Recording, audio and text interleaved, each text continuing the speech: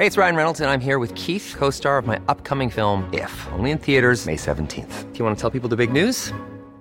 All right, I'll do it. Sign up now and you'll get unlimited for $15 a month and 6 months of Paramount Plus Essential Plan on us. MintMobile.com/switch. Upfront payment of $45 equivalent to $15 per month. Unlimited over 40 gigabytes per month. Face lower speeds. Videos at 480p. Active Mint customers by 531.24 get 6 months of Paramount Plus Essential Plan. Auto renews after 6 months. Offer ends May 31st, 2024. Separate Paramount Plus registration required. Terms and conditions apply if rated PG. It's that time of the year. Your vacation is coming up. You can already hear the beach waves, feel the warm breeze, relax, and think about work. You really, really want it all to work out while you're away. Monday.com gives you and the team that peace of mind. When all work is on one platform and everyone's in sync, things just flow. Wherever you are, tap the banner to go to Monday.com.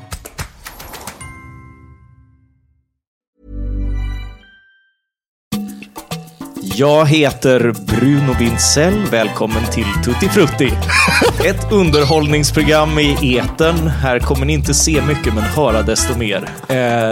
Med mig och blåsa ballonger har jag Johan Norberg och Fredrik Segerfeldt. Nu kör vi. Hallå.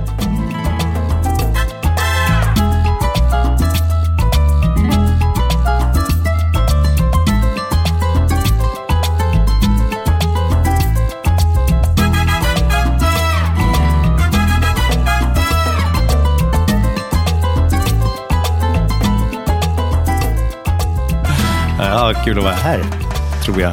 Ja, vi har ju fått en del uppmärksamhet som vi tackar för. Vilken vecka. Ja. Tack Roland Paulsen. Tack Dagens Nyheter och alla ni andra för alla ord och texter. Helt plötsligt så är vi, lilla vi, tredje största podden i kategorin nyheter och politik.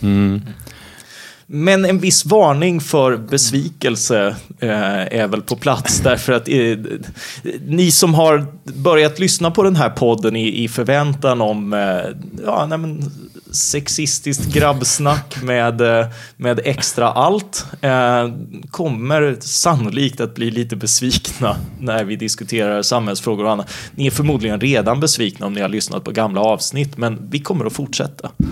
Nej, men det är många som har hört av sig och varit sura på oss nu för att de har lyssnat på det så här, för att de hade hoppats då att det var just någon slags recension av motdebattörers utseende och fula ord och liknande, och sen så bara sitter vi och pratar om Hayek en timme. Men det var inte vi som utlovade detta, det var DN Kultur som påstod det, så vi svär oss fria, får man väl säga. Vi svär oss fria. Jag fick ett meddelande från en högt uppsatt redaktör på en av Sveriges största tidningar som frågade nyfiket så här: har ni klippt bort grejer i era gamla poddar? Och jag bara, nej, vad då? Nej, men för jag har lyssnat på det nu efter den här Paulson-artikeln och det finns ju ingenting av det han pratar om.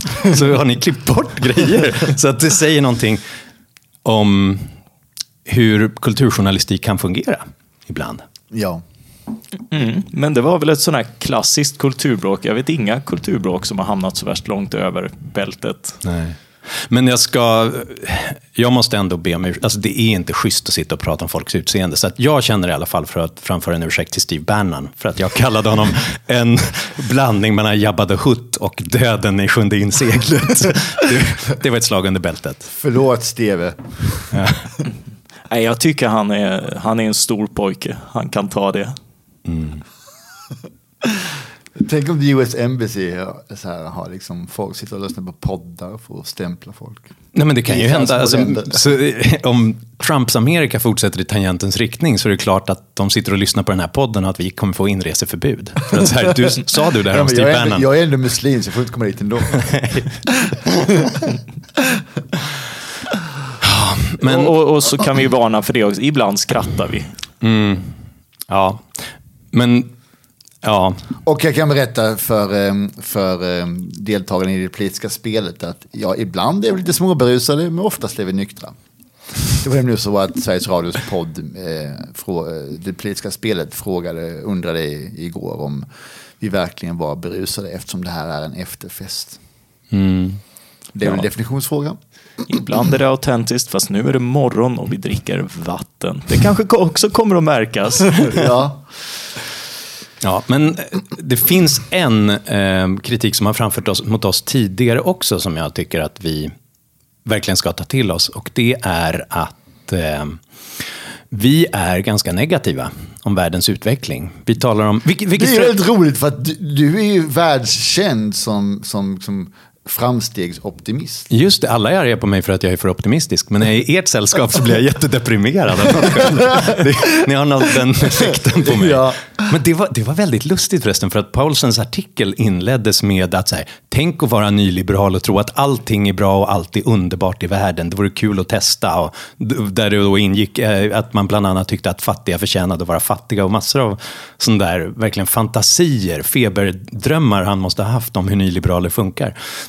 Men den vanligaste kritiken från de som har lyssnat på podden är ju att vi ser väldigt mycket faror mot friheten precis överallt. Att det är alt-right och det är rasister och det är planekonomer i varje buske egentligen. Och att ibland kan man behöva lite hopp också. Men innan vi kommer dit så måste jag bara få bli arg på en sak till. För just det där med fattiga, det tycker jag var ett sånt fruktansvärt... Alltså det skriver man ju inte oskyldigt. I vanliga fall så får vi kritik just för att vi är glada över att människor höjs ur fattigdom och sånt där. Vilket på kultursidor oftast möts med ska ni komma och tjata om det där igen och sånt där.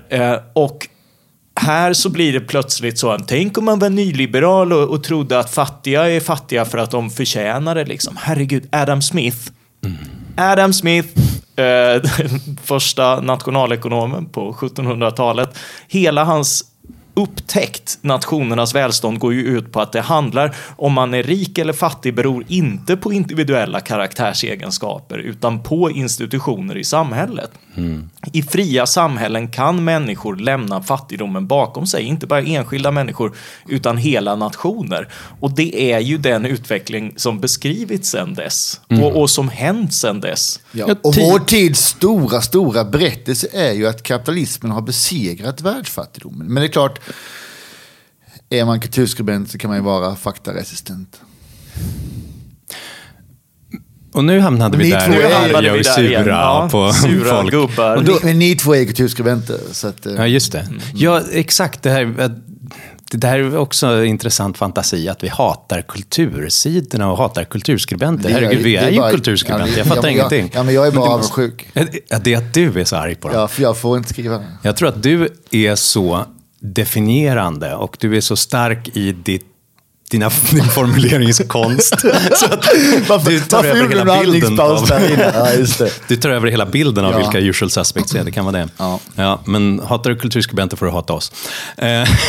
Ja, alltså jag använder ordet hat alldeles för lättvindigt. Jag hatar egentligen ganska få personer och jag hatar egentligen inte heller sossar eller socialdemokratin. Det är ett alldeles för starkt ord. Ja, men man använder nu kära lyssnare, är Fredrik Segerfeldt full. Jag hatar hela borgerligheten. Jag hatar Sara. Nej. Hörrni, nu är ni hatets och illviljans kolportörer, hör jag. Så nu måste vi vara positiva igen. Och jag är ju inte the original obotliga optimisten på den liberala sidan i Sverige. Utan den man kommer att tänka på då, som hade kunnat ge oss hopp i mörka tider, det är ju Johnny Munkhammar. Och vi har faktiskt som god vän till oss och alldeles för tidigt avliden, blev 38 år, men han under sitt ganska korta liv presterar mer än vad de flesta gör under ett par livstider, höll jag på att säga. Vi fick ett meddelande om honom till Usual Suspect-sidan på Facebook nyligen, just att vad skulle han säga idag, eller hur Fredrik? Ja, det var en Sofia som sa: hej, tack för en bra podd. Jag läste väldigt mycket av Johnny Munkhammar just nu och tycker hans arbete är väldigt intressant. Vet att ni har nämnt honom kort i podden tidigare, men det hade varit intressant om ni skulle kunna ge ert perspektiv på det arbete han gjorde lite mer ingående. Och sen så var det någon annan på Facebook som skrev någonting om just vad hade han sagt idag? Vi hade behövt honom i dessa tider. Just det. Och då tänkte vi, kan vi inte ha ett litet Munkhammar-avsnitt på det viset att berätta om Johnny för de som inte fick träffa honom och som inte har läst honom. Men framförallt kanske berätta också Vad skulle han ta fasta på? Vad finns det för ljusglimtar? Vad är det som händer i världen som verkligen en hoppfull utveckling? Men han växte upp i alla fall i Visby och var aktiv i heter FPU eller LUF, kommer inte ihåg. Och verkade som ledarskribent och jobbade sen som PR-konsult på Svenskt Näringsliv, Timbro, som egen företagare som vi, och sen så satt han i riksdagen för Moderaterna. Just en sån här, jag träffade honom när han var aktiv i LUF, och redan då var han ju det här energiknippet som hela tiden höll igång och skrev artiklar åt alla håll och debatterade med alla, ständigt och jämt. Med ett otroligt hoppfullt positivt budskap hela tiden om just vad kapitalism och liberalism kan göra för att lyfta människor ur fattigdom, hopplöshet, misär överallt. Och som verkligen tog sig in på alla möjliga ställen. Han var... Ja, jag kommer ihåg att jag träffade honom på något mingel och så här. Då var vi bara vagt bekanta med varandra. Alltså Johnny blev min bästa vän sen. Jag skulle prata lite mer om det sen kanske. Om det. Men vi känner varandra oerhört tätt. Ja, men, jag tror inte det, vi tar det sen. Men på ett mingel så att man träffar någon bekant och så står man och småpratar. Och så, men så sa jag då jobbade jag på Svenskt Näringsliv och då sa jag, men ska inte du börja jobba hos oss? Ja, jo, men jag har väl det som plan. Så här. Ja, men 8 månader senare satt han där liksom, i rummet bredvid mig. Så han satte ju mål. För precis alla andra, vi har en plan att kanske vara där någon dag, så betyder det att 10 år senare så checkar folk in, hur går det med planen? Så här, jag jobbar på det. Ja, men han var så här, jag funderar lite på, jag kanske ska bli riksdagsledamot. För ett annat parti. Och så bara, ja precis, bytte han parti. Och då bara, vi garvade ju där. Och sen så ett halvår senare satt han i riksdagen. Ja, eller 1,5 år senare. Ja, just det. Poetiska bedrifter. Men han var också, men det var han blev då sjuk i cancer, och jag har ett oerhört smärtsamt minne, för att under den här processen så ville han inte riktigt förstå att han höll på att dö. Och han var ju alltid helt omöjlig att bli nedslagen, låter ju konstigt, men alltså han vägrade liksom bli deprimerad och sjunka in i sin sjukdom och ge upp. Nej, han levde ju verkligen alla sina dagar. Ja, precis. Och jag minns särskilt, det var 4 eller 5 dagar före hans bortgång, var sista gången jag såg honom, och han satt och hade kanske 5% lungkapacitet, och alla de hade gett upp behandlingen liksom. Han fick syrgasmask och skulle åka hem, och för det var ju då lungorna som det hade satt sig. Och jag kommer ihåg att vi satt och pratade om att vi skulle skriva en bok om institutioner och äganderätt, och han skulle göra ett svenskt perspektiv och jag skulle göra ett europeiskt eller globalt perspektiv på samma sak, och så skrev boken tillsammans. Och han satt där och han orkade inte ens gå 4 meter till toaletten för att kissa. Och jag kommer ihåg att jag vände mig om och lutade ut genom fönstret på hans i sjukhusrummet där, för att hålla tårarna borta och för att inte kunna se dem i ögonen igen utan att han ser liksom att jag är uppgiven och panikslagen.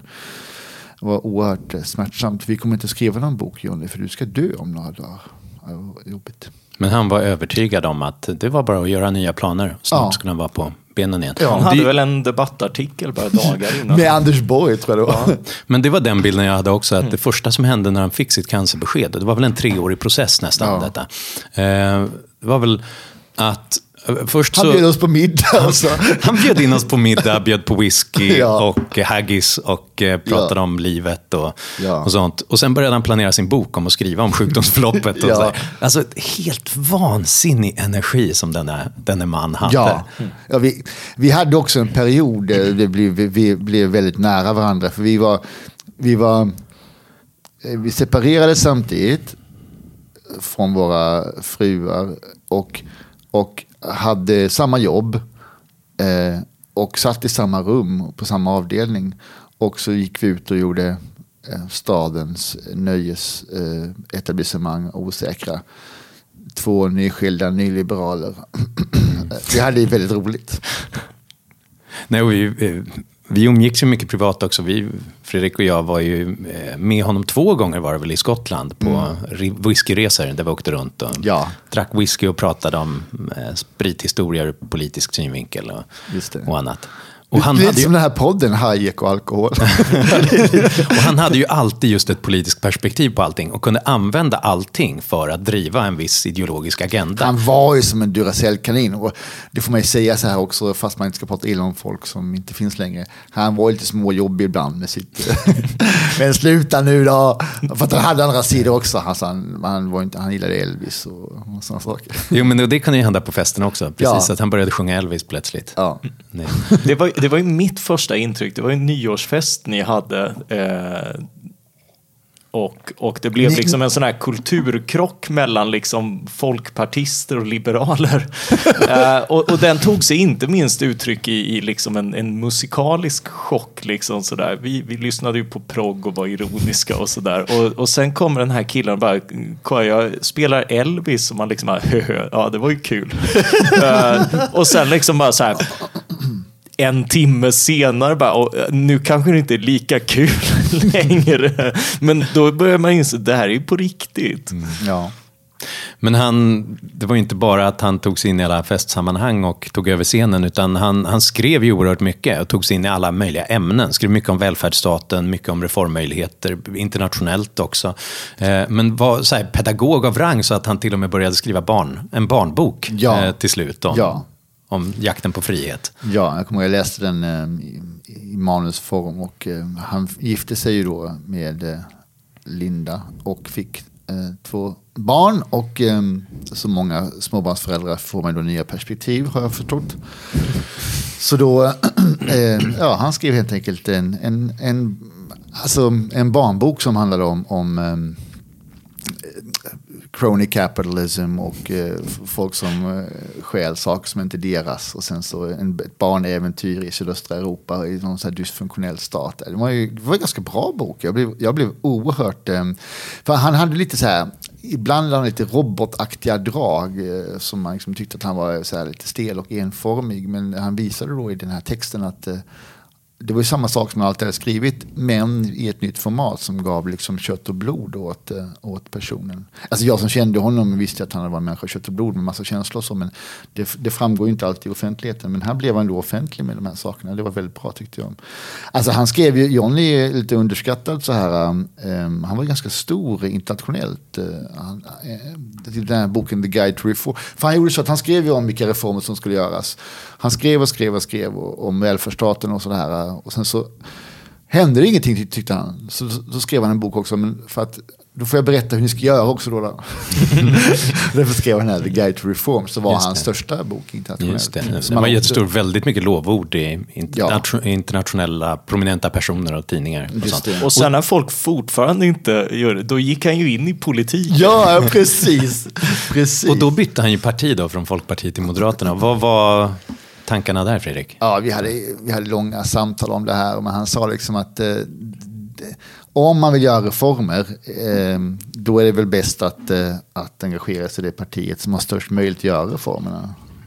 Och då gör man det i Moderaterna. Sen tror jag han hade också en, ska man säga, en ideologisk utveckling mot liksom, han blev mer marknadsliberal och mindre så här finliberal under sin, eller så här, för folkpartist då. Ja, det var väl också så, alltså det var ju opinionsläget där under första borgerliga mandatperioden, det var ju liksom väldigt prekärt för Moderaterna. Sören Holmberg var det väl som sa alliansen är rökta, apropå opinionsläget och sådär. Och Johnny gick ju in precis när de var som lägst och verkligen som behövde nya vänner. Och det kommer jag ihåg vi skojade om, just att man ska investera när kursen står lågt. Just det. Sjunkande skepp. Han är så mycket antirotta man kan vara. En antirotta. Men han hade ju just den där perspektivet att smida när järnet är varmt. Man måste agera, man kan inte sitta och vänta på det. Jag kommer ihåg det från hans namngivningsceremonin för hans yngsta dotter så höll han ett litet tal, kommer du ihåg det Fredrik, om vad livet är och vad det består i. Och att det här kommer du behöva fylla med saker själv. Det här är ingen som kommer fixa något. Världen kommer inte unnar inte någonting, den var här först. Det är du som måste liksom gå ut i livet och fylla det med innehåll och hitta möjligheterna, hitta ditt eget liv och aldrig falla för grupptryck och sånt där.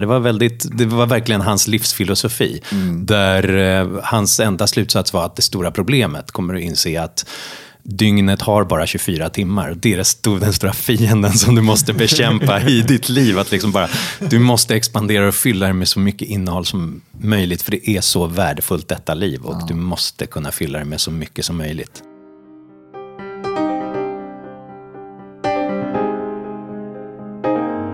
Det värdefulla detta liv, alltså det var så orättvist med. Jag är så här lönnfet, halvalkad feströkare liksom. Han springer maraton, han har inte ett gram fett på kroppen och har aldrig använt tobak liksom. Och så dör han i cancer och jag sitter här och lever liksom. Det är helt orättvist. Jag borde dött, inte han.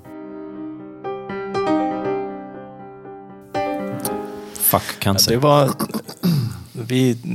Vi träffades ju inte lika mycket, men vi var någon gång ute och sprang ihop runt Kungsholmen. Sådär. Just det, för han var maratonlöpare också.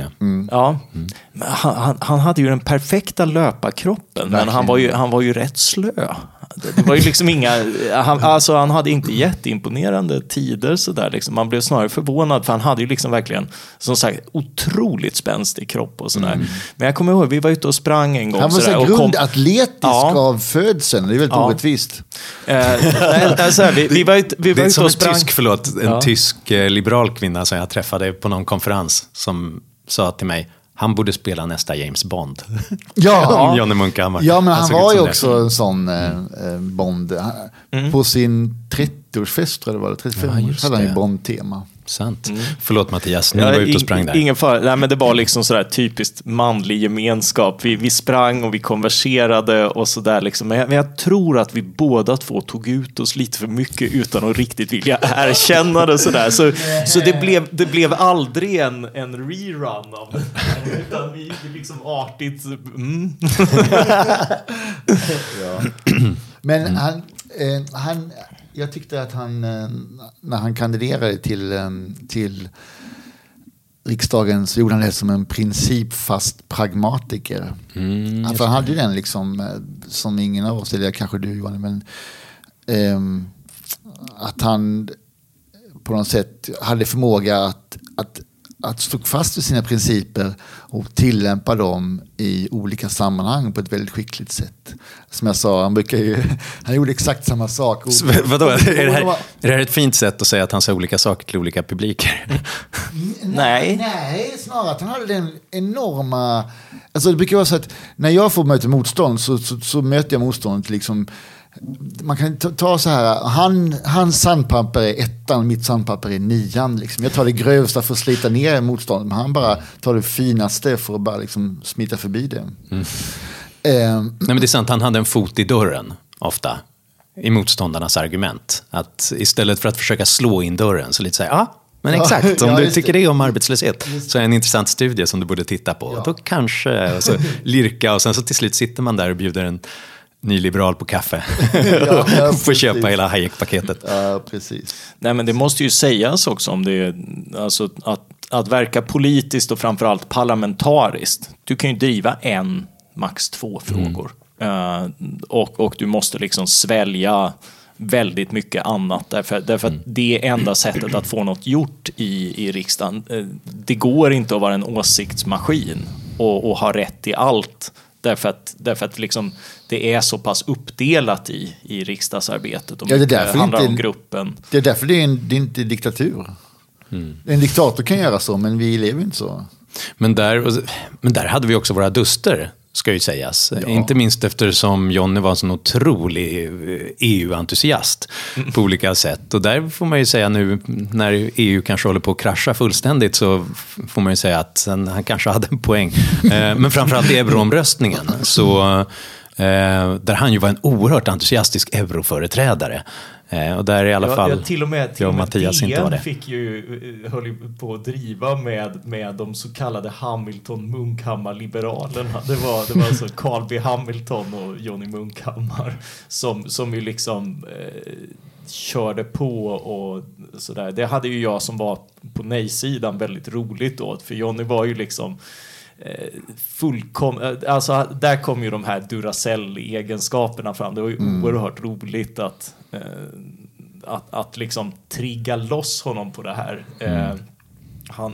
Han försvarade ju till och med någon form av fondlösning för det var då den här. Så han inte att han var emot det, men de var relativt harmlösa. De var harmlösa, sa han. Och då det är inte att försvara. Då blev det ju Johnny harmlös. Liksom. Men han var också som en, kasta vatten på en gås. Alltså, han tog inte vid sig. Han tog inte illa vid sig. Han bara, kastade bort det. Och jag menar så här i efterhand så hade de inte behövt fler Johnny Munkhammars på sin sida just, som kunde sätta in det i någon slags sammanhang. För han såg ju inte... Han såg ju euron som en del av sitt stora Europa- och globaliseringsprojekt på något vis, och full av passion och entusiasm. Jag höll verkligen inte med honom, jag tyckte att han hade fel i sak. Men det var ju hela den entusiasmen som saknades där, bland alla andra som ville göra en politisk kontroll. Hans förhoppning var ju att euron skulle leda till och liksom skapa ett ramverk för liksom andra reformer, men så har det ju verkligen inte blivit. Nej.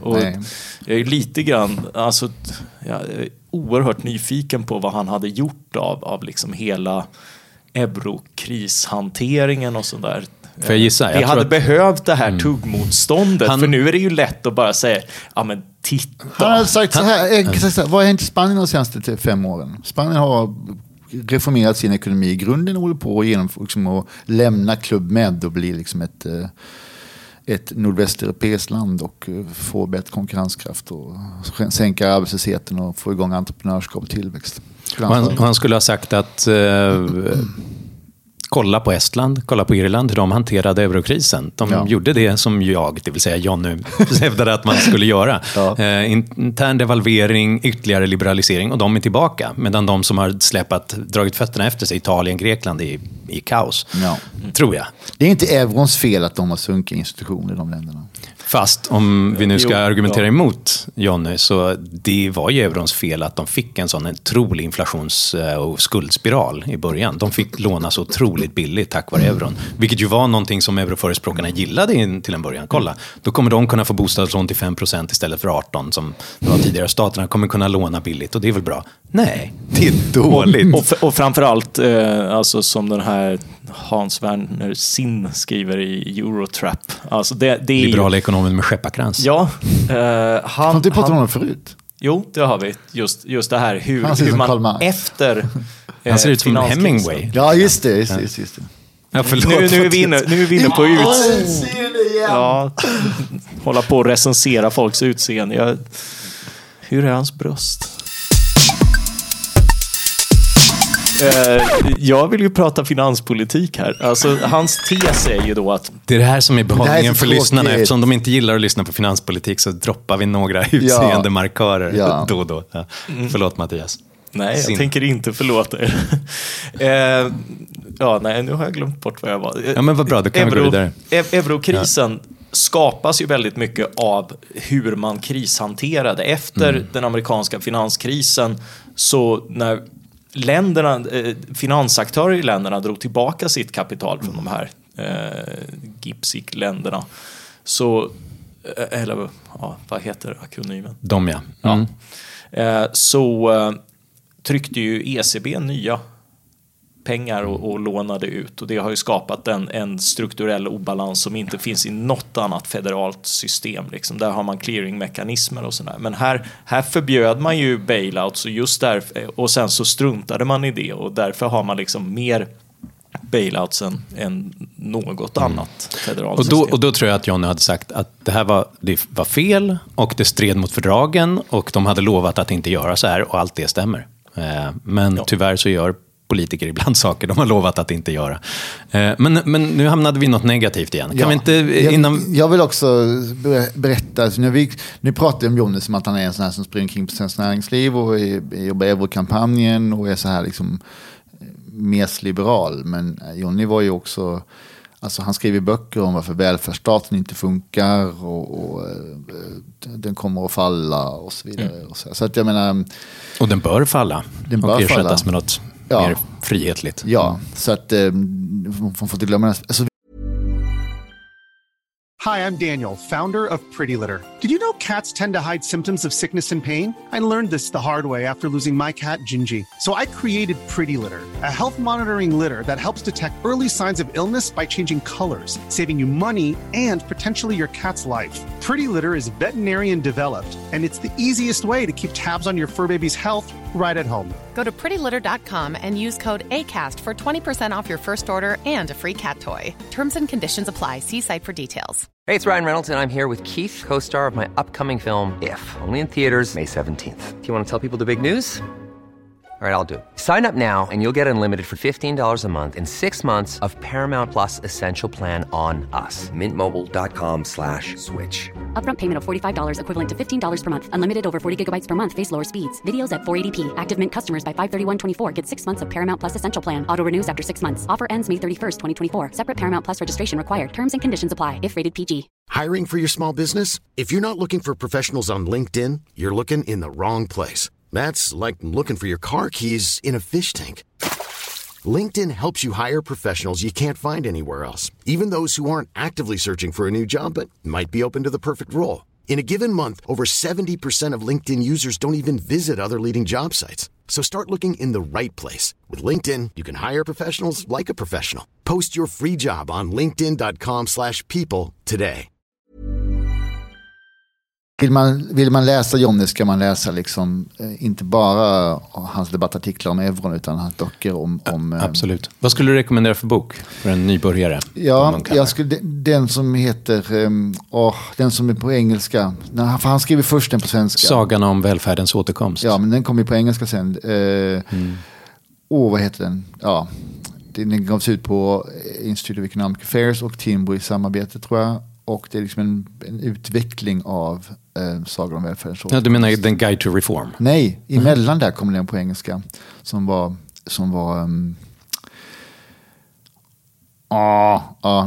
vi får klippa in det sen när jag åker på vad den heter. Vi skriver det på vår Facebook-sida sen. Men jag tycker Sagan om välfärdens återkomst var en väldigt bra beskrivning av välfärdsstatens problem. Och Guide to Reform är en väldigt bra väg framåt. Ja, men jag tycker att den engelska versionen var mer omarbetad och mer utvecklad än Sagan om välfärdens återkomst. Han satt och skrev den när han satt liksom 4 meter från mig, så jag känner mig väldigt delaktig i den sagan. Ja. Och om man har barn så kan man ju rekommendera sagan om, vad heter den då? Det försvunna dokumentet. Ja, just det. Som ger inspiration om hur man talar om frihet med sina barn. Är det European Dawn? Ja. After the social model. Just det. European Dawn. Det är bra tips. Men hörni, för att vi inte ska fastna i dusk utan just gå till dawn. Skymning, gryning och så vidare. Kan vi inte bara avsluta denna podd med att ta varsitt avsnitt om varsitt exempel på vad hade Jonny tagit fasta på idag? När vi sitter och talar om Stephen Bannon och facket och sådär och problem. Vad hade han istället tagit fasta på? För han var ju en klippa på att just hitta sig. Nej, kolla, det kommer lösa sig om vi gör det här. Eller titta, det här är ett positivt tecken. Och då tänker jag kring just Europa och euron. Så i dessa tider när vi sitter och ojar oss över med rätta, skulle jag säga, den här nya nationalpopulismen som kombinerar den sämsta med vänstern med det sämsta med högern. En nationalistisk, välfärdsetatistisk populism som träder fram. Rasist, protektionistisk. Ja, också. I en riktig häxbrygd. Att vara auktoritär i alla liksom, dimensioner på något sätt.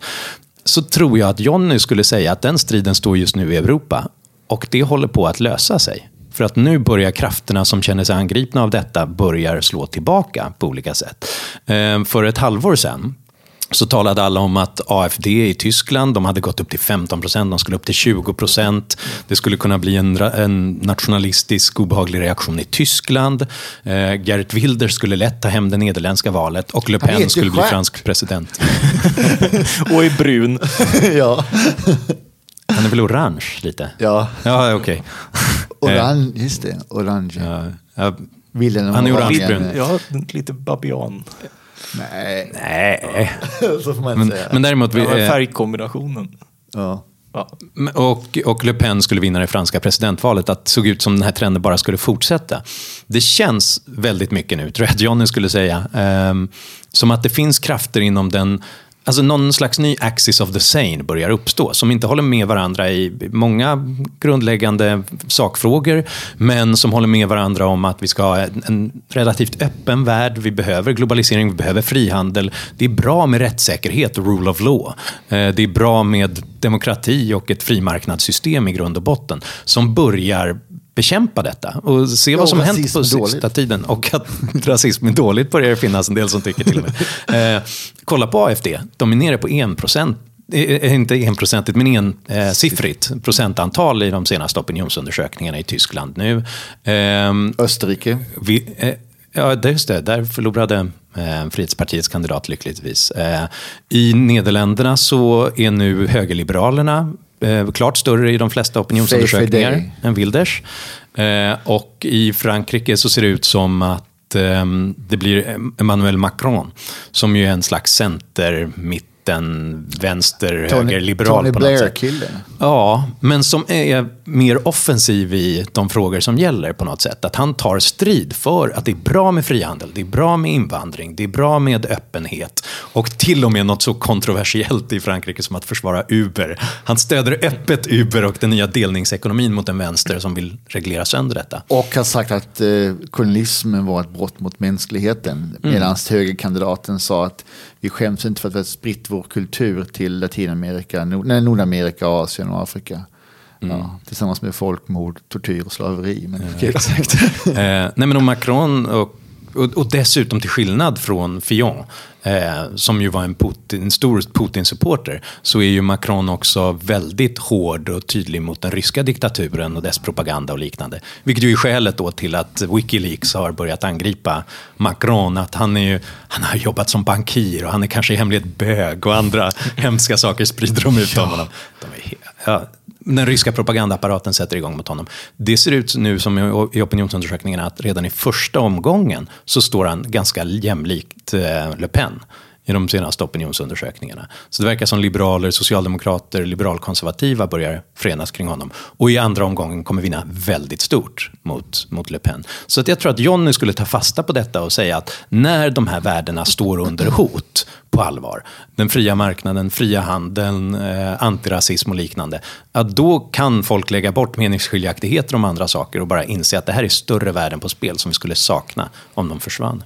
Ja, vem såg att Frankrike skulle föda fram två kandidater som var relativt ekonomiskt liberala? För det är ju både Fillon och Macron, vad jag förstår. Fast Fillon tog inte ner sitt Thatcher-program. Liksom. Nej. Ja. Nej, men...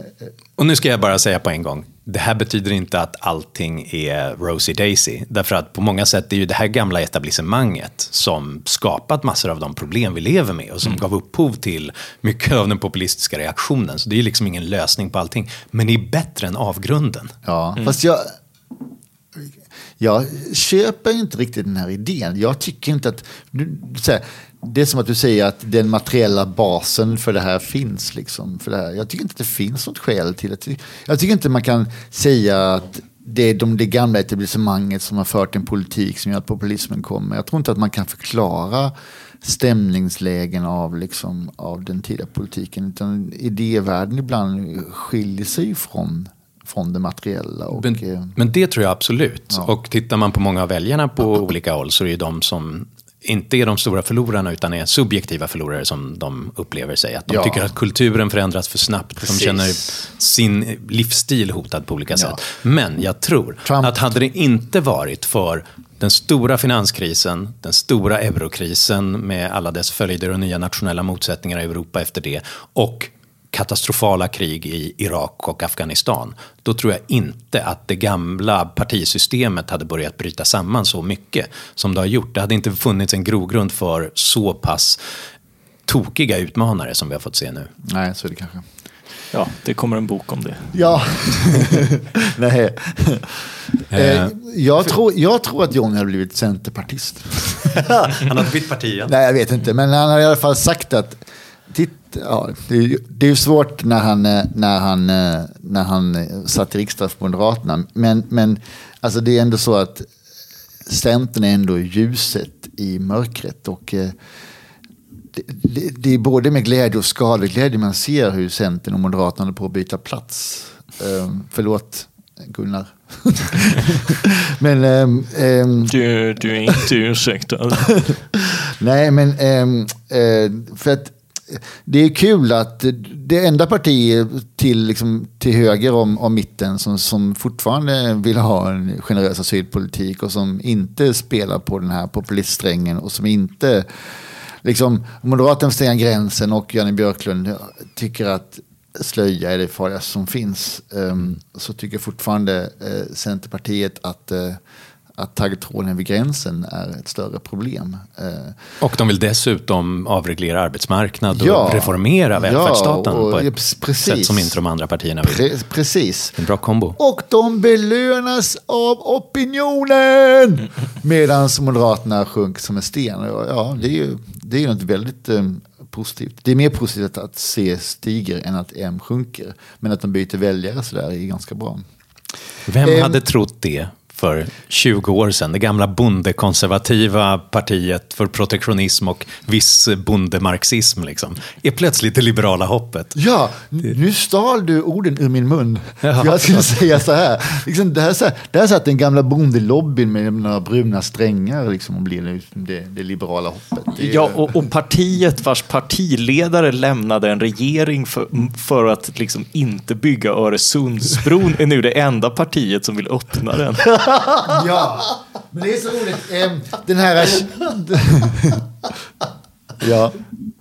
A damn good point. Det borde de faktiskt göra något av. Ja. Vi bygger broar, vi river dem inte. Nej, vi bygger dem först och sen stänger vi dem och kontrollerar dem så att vi får både byggkostnaden och priskostnaden. Jag var ju väldigt tidig med att ha en sån där t-shirt med "Förbluffa edra vänner, rösta på Centern". Som det var väl under Lennart Johanssons tid. Daléus. Ja. Men det här är Lennart. Det är bara Lennart jag kommer ihåg det.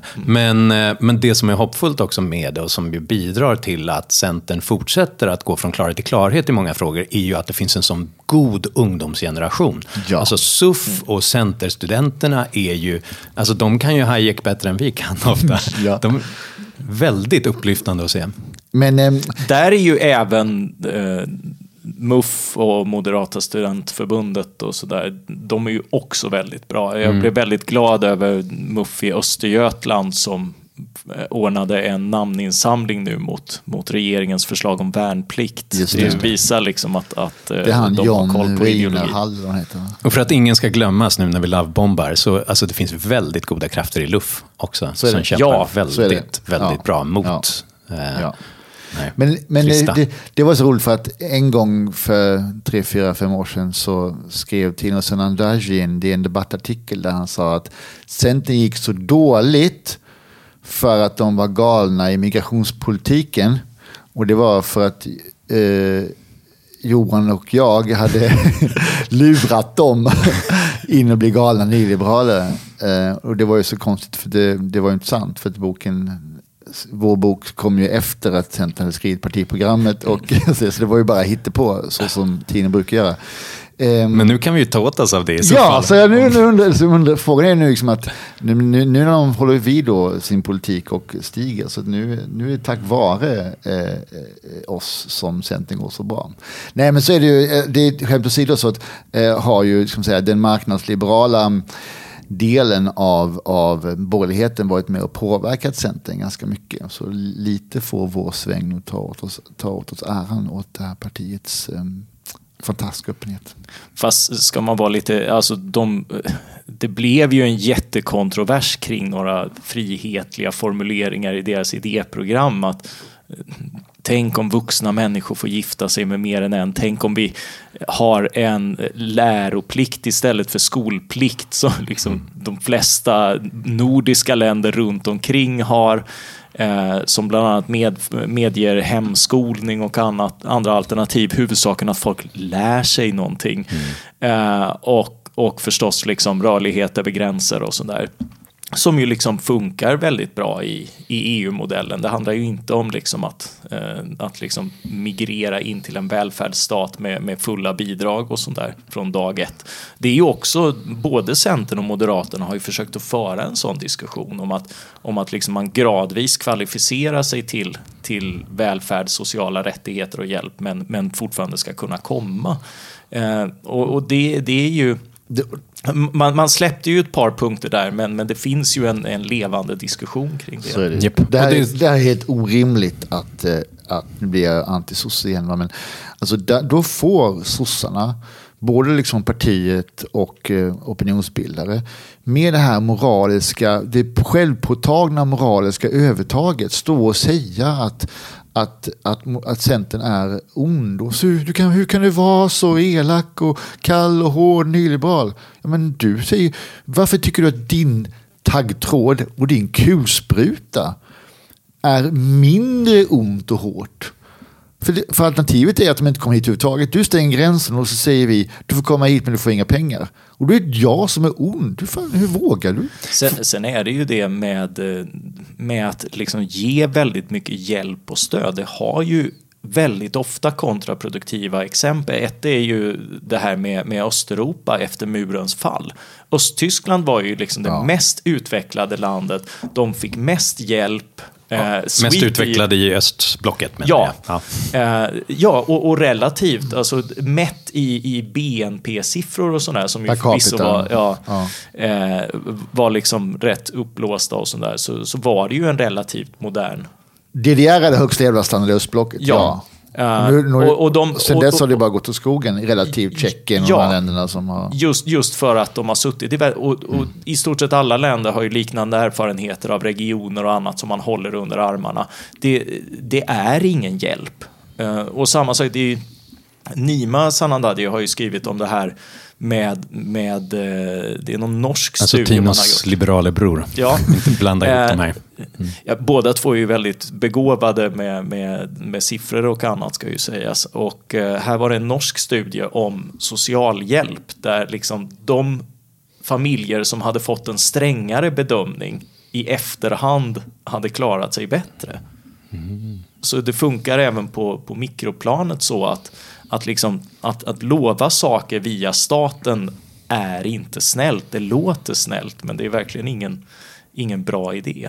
Full disclosure, jag skrev ju ett litet idéunderlag till Centerns idéprogram, till partiprogrammet om sunt bondförnuft och vad det borde vara. Där som jag nämner inte knark, jag nämner inte fri invandring, jag nämner inte bigami, så det fick de inte av mig. Men däremot så handlar det om den här bondeliberala... Ja, just det, till och med det. Bondeliberala traditionen i Sverige som ju är väldigt lång och väldigt tung och så jag tror att vi bär med oss mycket instinkter ifrån. Från odalbönderna som ägde sin egen mark och inte underkastade då adel och feudalism till 1800-talets bondeliberaler i bondeståndet var ju det liberala ståndet mot borgarna i början som då ville ha privilegier och protektionism för att skydda sina små hantverk och liknande. Fram till Vilhelm Mobergs kamp för den fria, självständiga bonden som inte tar diktat från Stockholm utan gör på sitt sätt på olika ställen. Och där finns det ju en tradition som centerliberaler verkligen kan ta fasta på och bygga vidare på. Som jag tycker att de gör ganska effektivt, att hela landet ska leva, men inte på subventioner utan på sitt sätt genom att hitta sina vägar som de ska få göra även när Stockholm sitter och säger att de inte får. Johnny skrev för övrigt en broschyr, pamflett, liten bok mot regionalpolitik där han sa liksom att det är människor som är viktiga, inte marken. Ja, så den där var han också. Han var ju liksom den eviga Duracell-kaninen. Ja. Så den antipopulistiska reaktionen i Europa och Centern, det skulle jag nu ha talat om. Vad säger du, Mattias? Vad är ditt bidrag? Ja, alltså jag upplever ju mina största sådana här Johnny Munkhammar-ögonblick i miljöpolitiken. Alltså jag tror, han hade ju kommit före mig med den här miljöpolitik för moderater om han bara fått leva.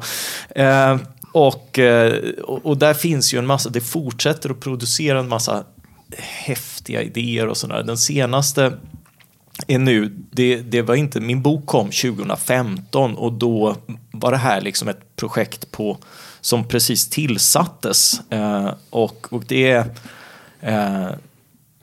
att återskapa mammutar.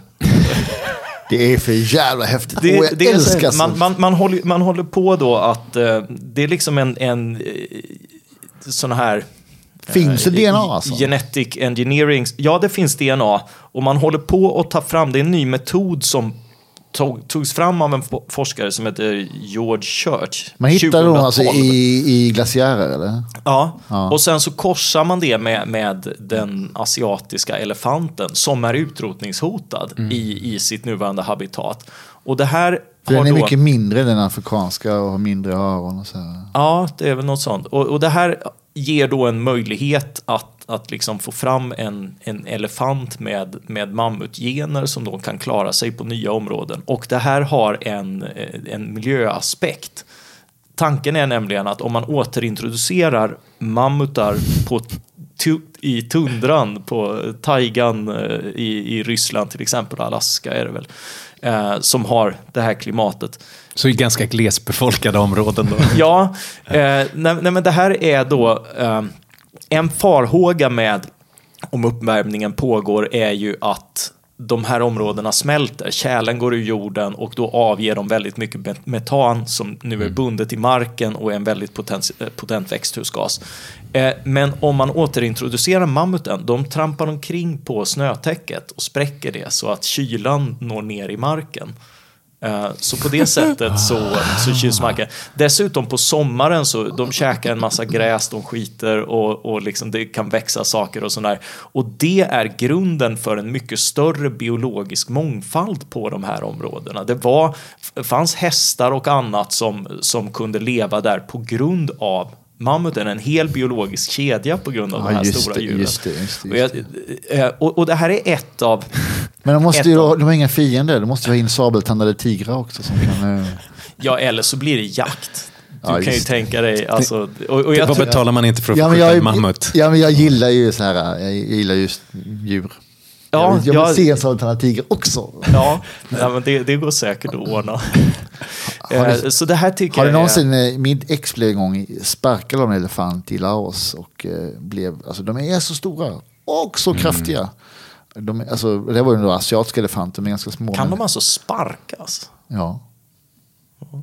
De blir ju knuffad bara, men de är så stora så att de blir alldeles chockade. Och sen kom det fram en sån här liten kvinna där som gjorde så här rökelse, någon sån här sa massa sån här bönor och smorde in hennes ben i någon sån här olja. Man tänkte, vad i helskotta är det här? Men det gick bra. Ja. Nej, på 2 år så har de alltså de startade det här projektet. Det sitter en forskargrupp vid Harvard 2015, samma år som min bok kom liksom. Och de har redan hunnit en bra bit på väg på liksom bygga ett sån här genom. 15 av 45 sådana så har de satt hittills. Så de tror att om ett par år så... Vadå, 15 av 45? Ja, någonting edits. Där mammut CRISPR-tekniken. Ja, de sätter in någon form av DNA i liksom andra kedjor så man inte behöver skapa det hela från grunden. Helt otroligt. Ja, vad coolt. Och det här är ju en stiftelse i Kalifornien av den här Stuart Brand som jag rekommenderat tidigare är inblandad. Gammal gröna vågen-flummare som blivit teknikoptimist på äldre dagar. De har alltså en stiftelse som driver 6 sådana här restaureringsprojekt. Mycket handlar om att rädda utrotningshotade arter genom att klona fram versioner av dem och sätta ut i habitat där man eller på djurparker och annat. Och det här är ju den största och vildaste idén, så den får ju mest uppmärksamhet sådär. Men det här är liksom en teknik möter naturvård, möter att det är väldigt coolt. Ja, och jag tror ju att till och med inte ens Putin kan väl liksom vara, man ser ju framför sig bilden när han rider på den här mammuten. Just det. Det är tillräckligt mycket macho för han ska vara för det. Just det. Kommer slå ner den med sina bara händer. Ja. Nej, och nu heter det då Revive and Restore, och de tror att möjligheterna att göra det här kommersiellt kommer att liksom finnas. De har gjort någon så här för marknadsstudie och sånt där. Och det är privat finansierat och sånt där. Det är jättehäftigt. Visst lät som en mammutfis. Ja. Det där får vi klippa bort. Ja. Men det är fantastiskt häftigt. Ja. Men det första alla kommer tänka är förstås att det blir Mammoth Park. Ja, och sen så kommer de ta sig loss och döda alla. Men hur mycket större än en vanlig afrikansk elefant var en mammut? Dubbelt eller? Jag vet inte. Vet du, Mattias? Nej. Det stod inte i... Nej, jag tycker mest tekniken är häftig. Ja, jag är inte så fascinerad av djur. Man har ju bilden av att de var enormt stora från gamla teckningar och sånt där. Ja. Men jag är inte säker på att det var större än de elefanter vi har. Bara att de var så håriga och lufsiga. Så att jag tror att de var så lite tovigt hår. Så att, men tittar man på sådana här djur som det har funnits en hel del sådana här stora djur i historien. Men det är så intressant med för det är samma sak som marknader, och det blir så här darwinister liksom. Men jag menar, det är väldigt svårt att upprätthålla, underhålla en sån stor art, för de behöver så mycket. De stora rovdjuren som har funnits, vargar som mycket större, de stora sabeltandade tigrarna och så vidare, de går under. Jo, men det är väl mänskligheten som har utrotat dem och gamla naturfolk. Jag tror att människan, alltså om världshistorien är en timme, så är ju människan en sekund, eller vad är det? Alltså, men många stora djur på alla kontinenter utom Afrika har ju försvunnit när människan kommit. Så är det, men det fanns ju långt tidigare har det funnits djur som har kommit upp och sen gått ner. Så jag tror att, dinosaurierna var också stora. Ja. Så men det här är det är så sjukt för att folk inte förstår. Alltså ibland så, när jag var barn och man läste så här Flinta och sån här familjen, vad heter de? Hedenhös. Ja, så här. Det var liksom då, det kan ibland vara en dinosaurie med i det här. Liksom, bara, lite kreationistiskt. Amerikanska kreationistmuseer där de visar hur människorna levde sida vid sida med brontosaurus. Ja, precis.